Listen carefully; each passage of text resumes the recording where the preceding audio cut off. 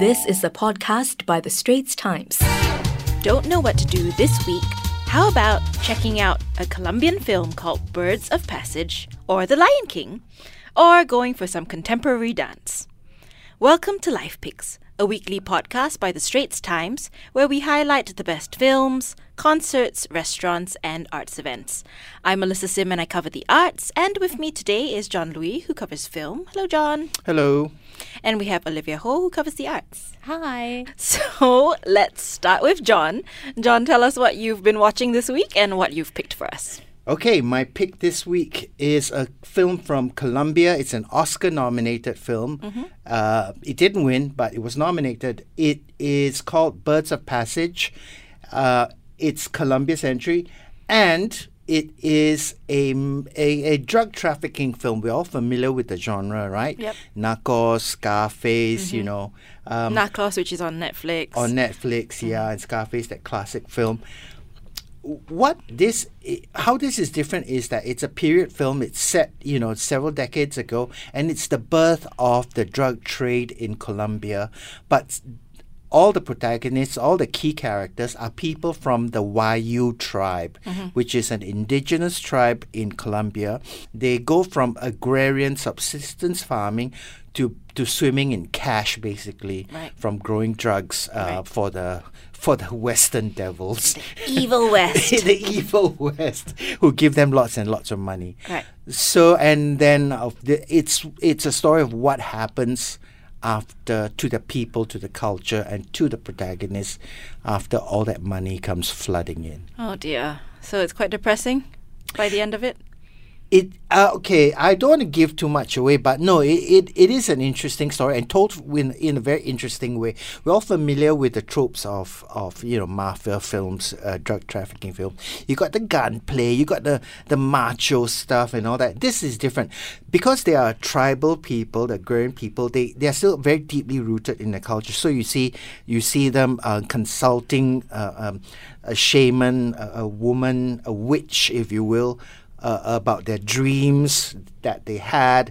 Then they'll look at things as omens and all kinds of things. So it's very rooted in the Wayuu culture. Okay, so quite a cultural piece. Quite beautiful, piece. I guess. Also, yeah, well shot. It's beautiful to look at. Yeah. Yeah. Wonderful. Let's also talk about Lion King, actually.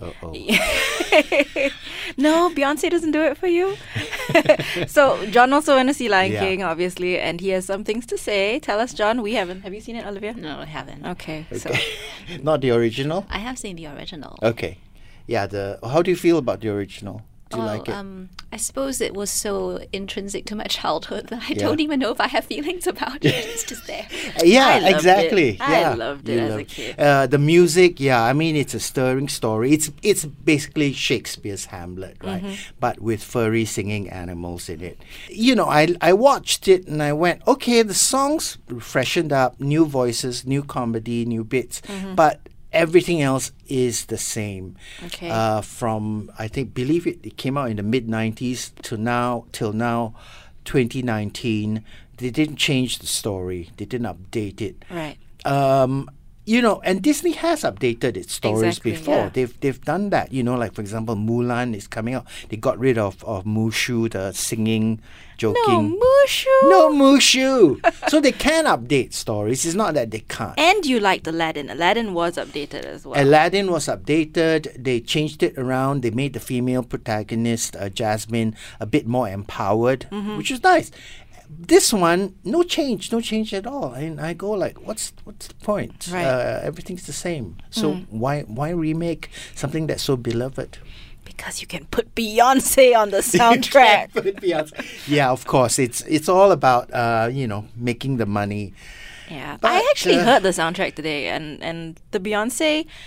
I mean, Beyonce is just such a powerful singer, right? Yeah. She's singing, I'm not sure who, Can You Feel the Love Tonight? And I cannot hear the male singer at all. It's just Beyonce. She's just front center of the track, which I'm not complaining about, but that's not the song. That's not how it's supposed to be sung.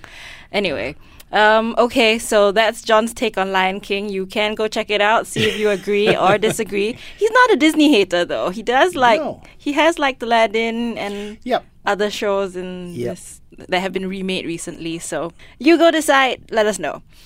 Olivia, tell us what you've picked for us this week. So it's the closing weekend of the M1 Contact Contemporary Dance Festival. It's an annual show. This is the 10th anniversary. It's every year by THE, the local contemporary dance company.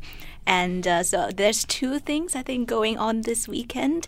One of them is Mr. Sign, and that's the full-length dance piece by Kim Jae-duk, their resident choreographer. And I think this is actually the first full-length piece that he did for them.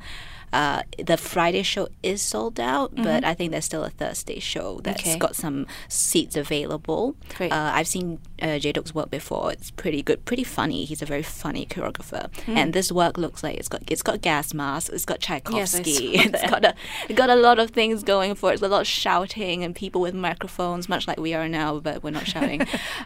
So if you have time on Thursday, I guess you could check that out. And the other thing that that M1 has going for it is Open Stage, which is so every year they sort of close off the festival with a showcase. This year it's 12 works by artists from Singapore and overseas, and a lot of festival directors come to this showcase to pick works to take back to their own countries, their own festivals. So this is a good chance for like a local work to make it overseas. And so a couple of works that I think are worth looking out for. One of them is Ignoramus. It's by a Singapore-based Malaysian dancer called Hua Wei-an, and it's a very strange work. It's got these people in boiler suits, and they have gas masks and then boiler suits. There's boiler suits, and they have electrodes on their fingers, and then they sort of touch each other, and then they go ding. And then there's a microwave as well with some chocolate and cheese in it, and it's going on the whole piece.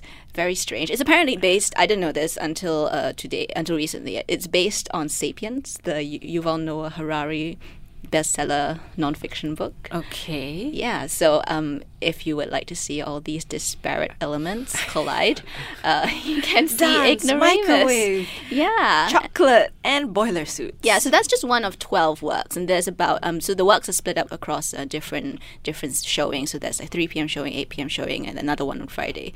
So you should probably check on the website which one you're buying tickets for. These are ticketed as well? These are ticketed, yeah. Okay.